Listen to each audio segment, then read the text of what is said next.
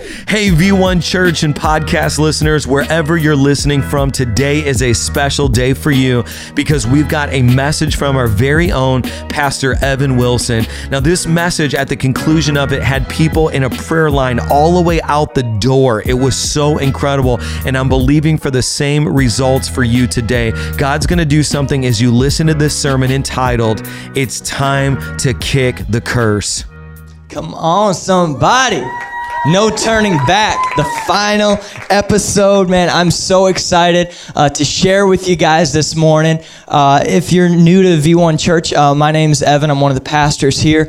And if you're new, you're going to find out real quick that we believe that Jesus is the end-all, be-all when it comes to anything and everything. If you came into church today, maybe with a heavy heart, I believe you came to the right place. The story of Jesus is good news. It's not average news. It's not bad news. It's actually the best, most encouraging, empowering, paradigm-shifting news that you could ever hear. So if you're in a place in life right now where you're in desperate need of some good news, I believe God's going to speak to you today during this message. But before we dive in, I need to take a moment and I need to give some honor where it's due. Pastor Mike, would you stand? We're going to make this weird. Pastor Mike, I don't even want to think about what my life would be like without you and Pastor Julie in my corner, believing in me, giving me opportunity, and pointing me to Jesus each and every day. If all that somebody saw of your life is what happened on this platform, it would be inspiring and amazing. But what I see when I look at the entirety of your life is a devoted husband, a loving father, and a man who's completely laid down his life for everybody. And so, Pastor Mike, your church is for you. We love you. We celebrate. Come on, you guys can get louder than that for our pastors. You can sit down now. But no, for real, thank you so much for sharing this platform with me. It's such an honor. But today, we're closing out our series, No Turning Back. And it's probably been my favorite series that we've done so far. So when Pastor Mike and Julie asked me to close it out this Sunday, it felt like they were the cool parents that give their kid the keys to the Ferrari for the night. I was like, man, I'm really excited, but I got to take care of this thing. Like, I got to bring it home without a scratch. Like, this thing is too good. But I'm super excited. Something I do want to say is that my goal isn't to dazzle you today with knowledge or Christian language, but rather it's my hope and my prayer that you would leave this place changed by the power and the person of Jesus, and that there would be a shift in your heart to where you focus more on Him than on yourself. It's a really simple goal. That's what we're shooting for today. So we're about to get into it. But the past couple weeks, we've been going through the book of Joshua. Now, the book of Joshua can be found in the Old Testament, which is the first half of the Bible. And today we're going to be picking it up in chapter 7. Now, I do want to say this. If you missed out on any of the earlier messages in this series, please take some time this week to jump on the V1 Church app and get all caught up. I think it's really going to help you. And maybe, just maybe, there's a friend or a family member in your life that desperately needs to hear one of those messages, and they're not going to find it unless you share it with them. So please check it out this week and share it with somebody. But today we're picking up the story of the Israelites in chapter 7 of the book of Joshua. So just to give you some brief context, last Sunday we were reading about the fall of Jericho. Now, this was a huge victory for the people of Israel. Led by Joshua, they marched around the walls of Jericho 6 times in silence, and then on the 7th time, the trumpets sound, they let out a shout, and the walls fall down. So basically, God did something miraculous, and Israel got the W. So chapter... Isn't that everybody's life? That's me. God does something great. I get the win. That's cool. But yeah, so today we're in chapter 7, which is the continuation of that narrative, and it's the next battle that we have recorded after the Battle of Jericho. So you can turn in your Bibles with me to Joshua chapter 7. If you don't have a Bible with you, it's going to be up on the screens as well. But one thing I do want to say is that this message is interactive. All right, if you hear something that helps you, feel free to clap and or shout. If you're new to this kind of church and you need some phrases that you can throw out there, you can always go with the classics. Amen is good. Preach it, that's good. Come on seems to be pretty popular. So you can throw those out. If you get tired of rotating between those, you can feel free to experiment a little bit. If you're feeling extra spiritual, you can throw out a hallelujah. Maybe if you're new to church, you can throw out a yeet. Anywhere on that spectrum is acceptable, whatever feels right. We're not religious, so just don't feel like you have to be quiet and dignified. We can get a little bit rowdy this morning, amen? So we're going to pick it up in verse 1 of chapter 7. Let's read the Bible together. It says, "Then the people of Israel violated the holy curse. Achan, son of Carmi, the son of Zabdi, the son of Zerah of the tribe of Judah, took some of the cursed things. God became angry with the people of Israel." Now, I think sometimes in our Americanized Christian paradigm, we can be oblivious to the degree at which our personal sin affects the community around us. Like, we talk all the time about the importance of unity, but church unity doesn't just mean we all wear a no turning back hoodie. Unity actually means keeping God's commands. And we read in the Bible, Achan was the one who messed up. But notice the Bible doesn't say that God became angry with just Achan. It actually says God became angry with the people of Israel. Now, I think one of the things that we can draw from this is that it's not just always the sin that you yourself commit that will set you in opposition with God. Sometimes it's actually even just the sin in your circles that you tolerate. Somebody felt that. Let's keep reading before you get too convicted. That's for later. Let's pick it up in verse 2. It says, "Joshua sent men from Jericho to Ai, the ruin, which is near Beth-aven, just east of Bethel. He instructed them, 'Go up and spy out the land.' The men went up and spied out Ai. They returned to Joshua and reported, 'Don't bother sending a lot of people. 2,000 or 3,000 men are enough to defeat Ai. Don't wear out the whole army. There aren't that many people there.'" Now, to me, that sounds a little overconfident, but let's wait and see. So 3,000 men went up and then fled in defeat before the men of Ai. Okay, so I guess it was overconfident.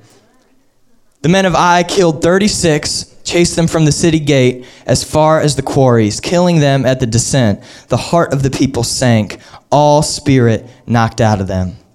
Joshua ripped his clothes and fell on his face to the ground before the chest of God. He and the leaders, throwing dirt on their heads, prostrate until evening. They were having a bad day. So you had a bad day. Nope, nobody? Sorry. So this is Joshua talking to God. He says, "Oh, Master God, why did you insist on bringing the people across the Jordan? To make us victims of the Amorites? To wipe us out? Why didn't we just settle down on the east side of the Jordan? Oh, Master, what can I say after this? After Israel has been run off by its enemies?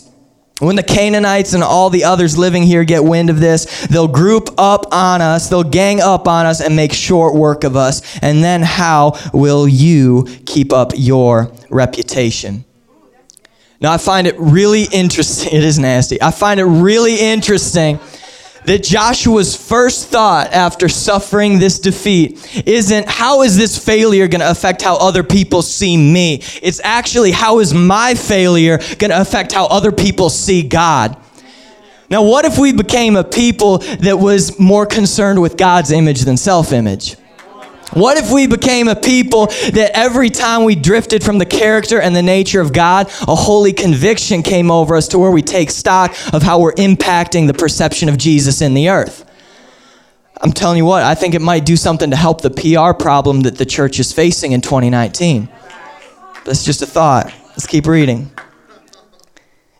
In verse 10, let's pick it up. It says, "God said to Joshua, 'Get up. Why are you groveling? Israel has sinned. They've broken the covenant I commanded them. They've taken forbidden plunder, stolen and then covered up the theft, squirreling it away with their own stuff. The people of Israel can no longer look their enemies in the eye. They themselves are plundered.'" Now listen to this. "I can't continue with you if you don't rid yourselves of the cursed things." I'm calling this message, "It's time to kick the curse." Look at the person next to you, tell them it's time to kick the curse. Jesus, I pray that you would do something miraculous in the next few minutes. We're not here for a program. We're not here for a feeling or goosebumps. We're here to be changed from the inside out by your goodness.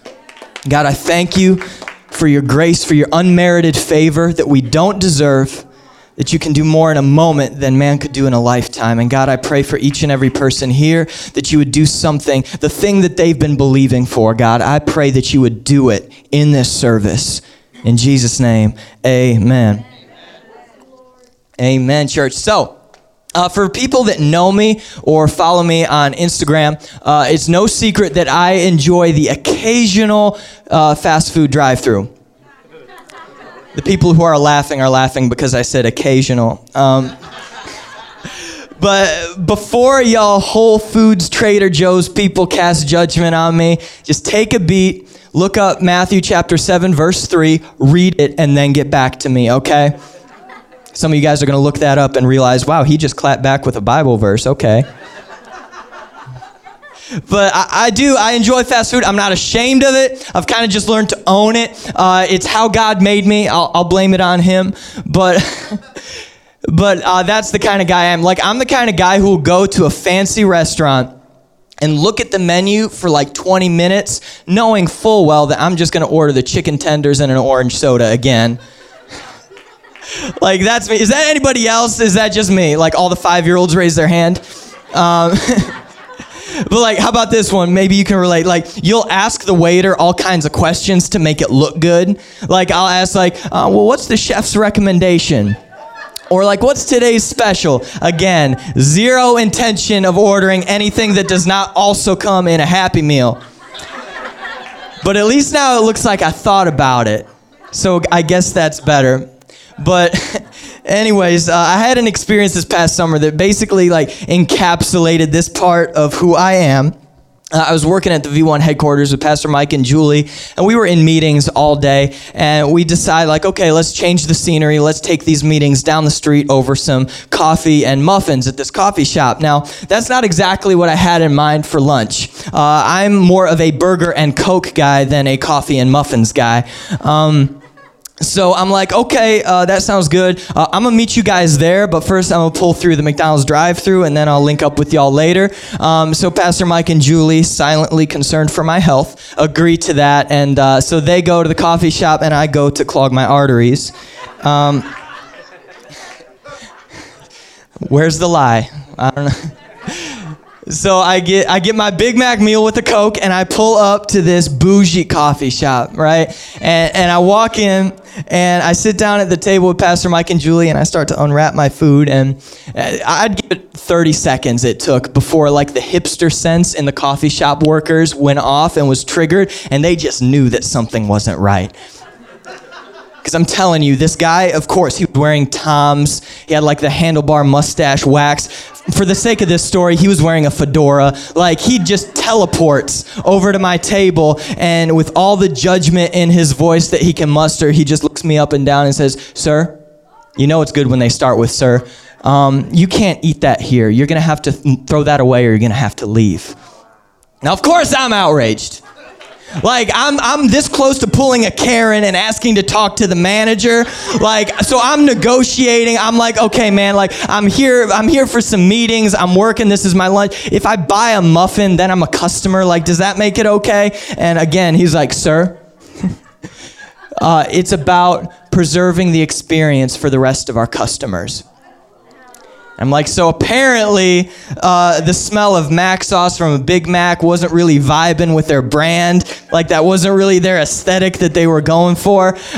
So like equal parts indignant and also like, I get it. I pack up my food and I march myself out of there, but I'm telling you, it was partially out of spite. But I sit down as close as I can possibly be to this coffee shop without technically being in it. Like, there's this bench right in front of the front door, and I sit down and I eat my Big Mac, fries, and Coke, and I enjoy every bite of it. Come on, celebrate, church. And of course, the whole time, Pastor Mike and Julie are laughing with me, probably at me. So they eat inside, I eat outside, and then we link up afterwards. But the reason I tell that story, there is a reason. Isn't it true sometimes in life that the things that we carry with us sometimes keep us from gaining access to the places that we're trying to go?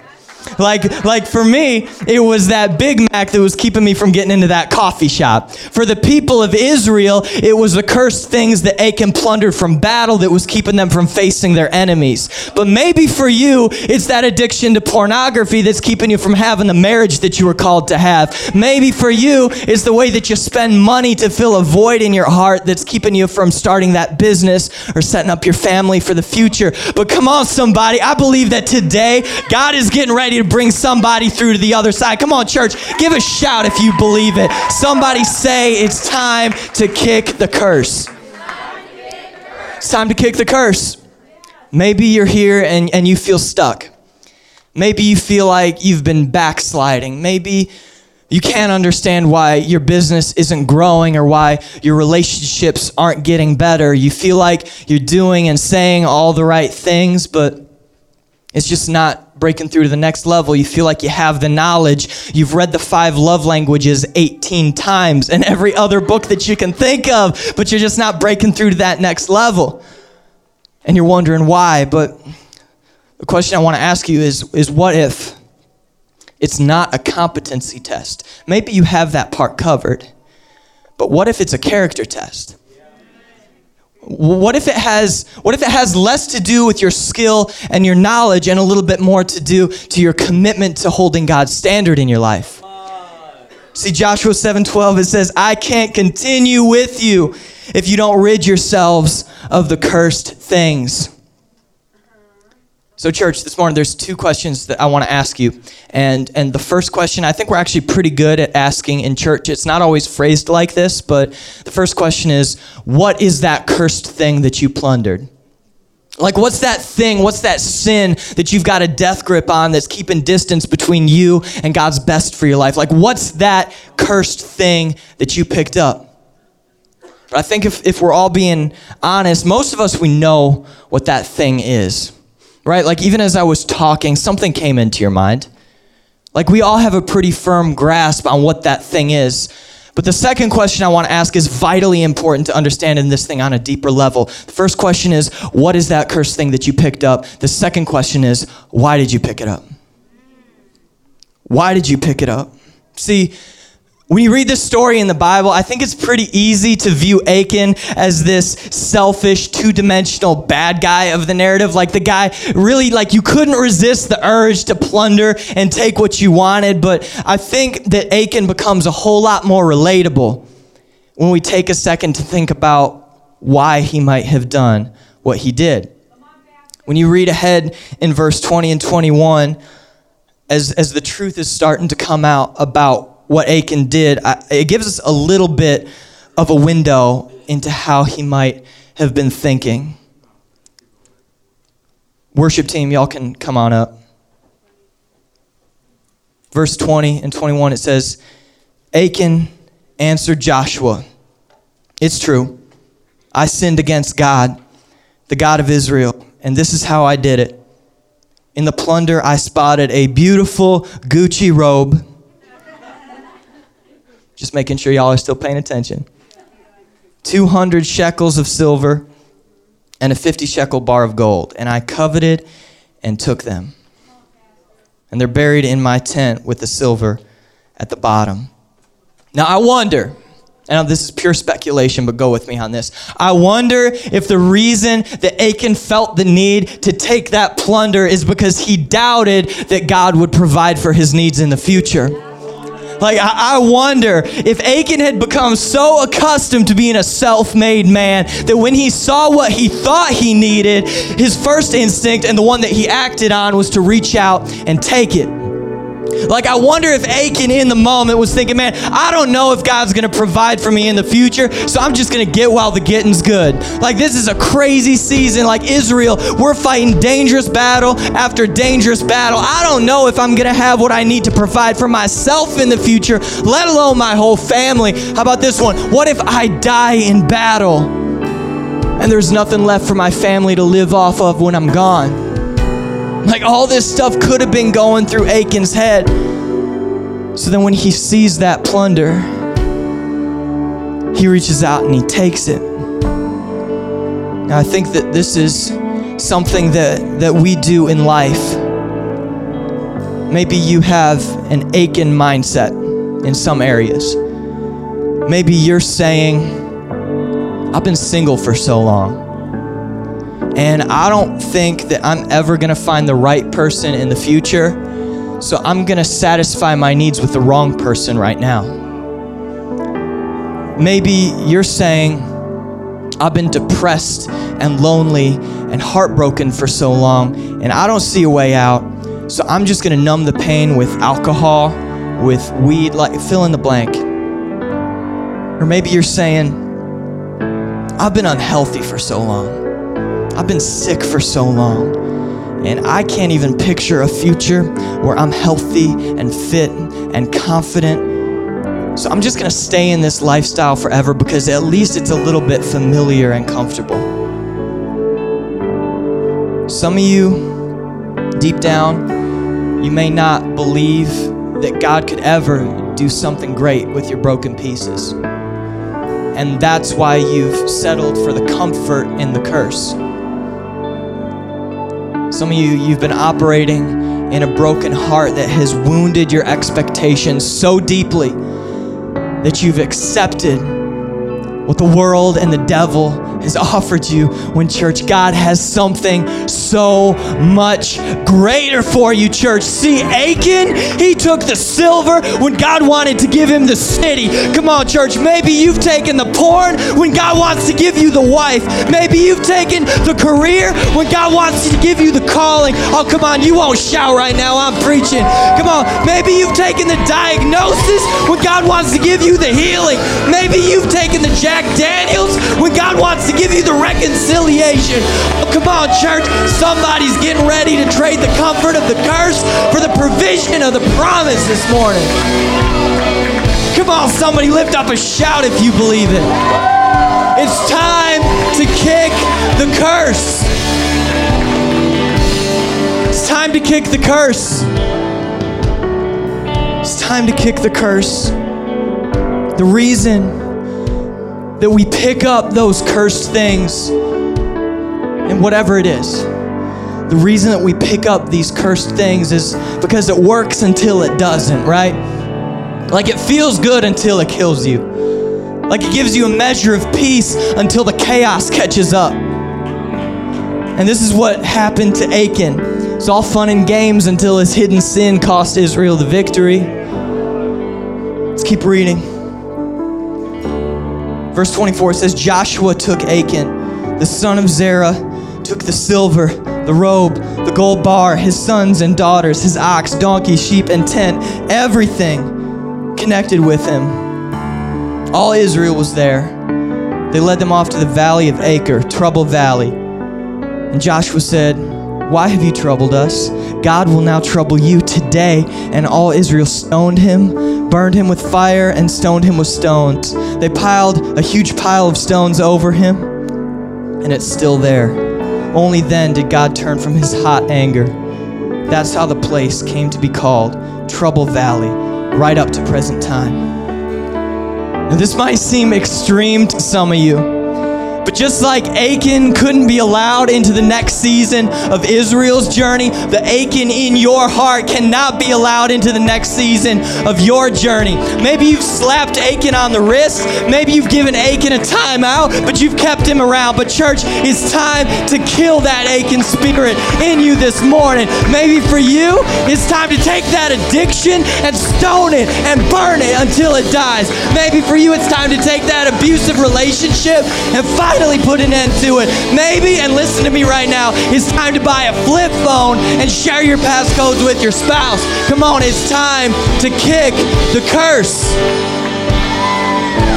It's time to kick the curse, church. Now please, please, please, please, don't confuse this with motivation. This is transformation that we're talking about. I can't motivate you enough to where your life changes in any way that actually matters. This is a call that you're going to have to make between you and Jesus. As we close out this series, No Turning Back, I want to read from Isaiah chapter 43, verses 18 and 19. It says, "Forget the former things. Do not dwell on the past. See, I am doing a new thing. Now it springs up. Do you not perceive it? I am making a way in the wilderness and streams in the wasteland." It's your job to forget the former things. It's God's job to make a way. It's your job to forget the past. It's God's job to order your future. See, that's the beautiful thing about salvation. It's just saying yes to Jesus. But saying yes to Jesus means saying no to the cursed things of the world. And I believe there's a room full of people right now getting ready to break through to the other side. Would you stand to your feet, church?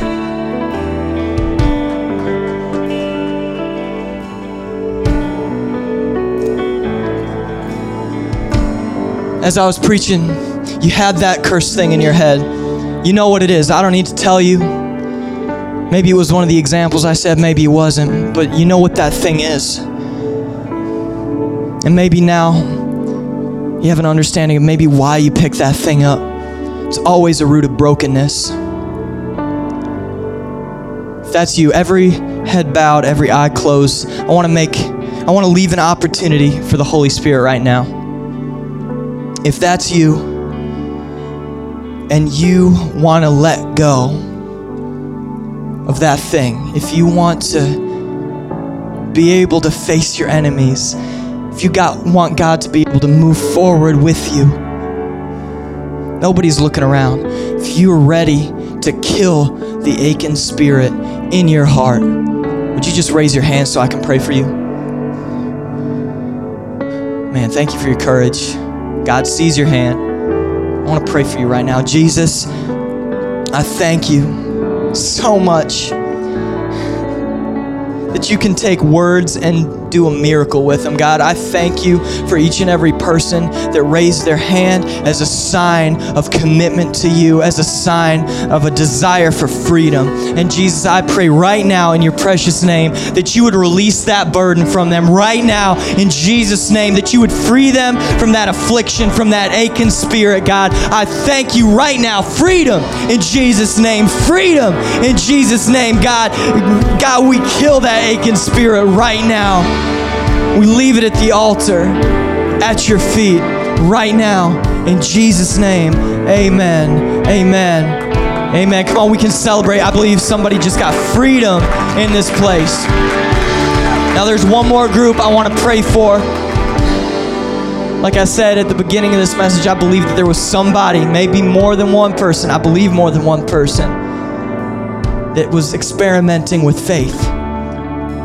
And I believe God met you today. And if you've never given your life to Jesus, every head bowed, every eye closed, I want to give an opportunity for you to make that decision. If that's you and you want to give your life to Jesus for the first time, or maybe you've walked away and you want to come back to him, I want you to raise your hand so I can pray for you. Come on, thank you, Jesus. Would you repeat after me, church, as we celebrate the people crossing over from death to life right now? Just repeat after me, borrow my words, say, "Dear Jesus." Come on, church, dear Jesus. We can celebrate a little bit. Come on now. Dear Jesus, I thank you that you died for me when I didn't deserve it. I thank you for freedom. I thank you for deliverance, that you love me at my worst and you're taking me into my best. I give you my life, everything that's in me. You can have it all, Jesus. In your name we pray. Amen. Amen, church. Let's sing it. What a powerful message. I'm believing by faith that your life was changed forever. Now, the most important thing you can do right now is actually pay it forward. That's right. You have an opportunity to help other people by sharing this message with them. There's no other way that they're going to find it unless you share it right now. And the other thing I would ask you to do is help us reach more people all around the world with broadcasts just like this by going to our website, www.v1.church, and click Give so you you can help us reach so many more.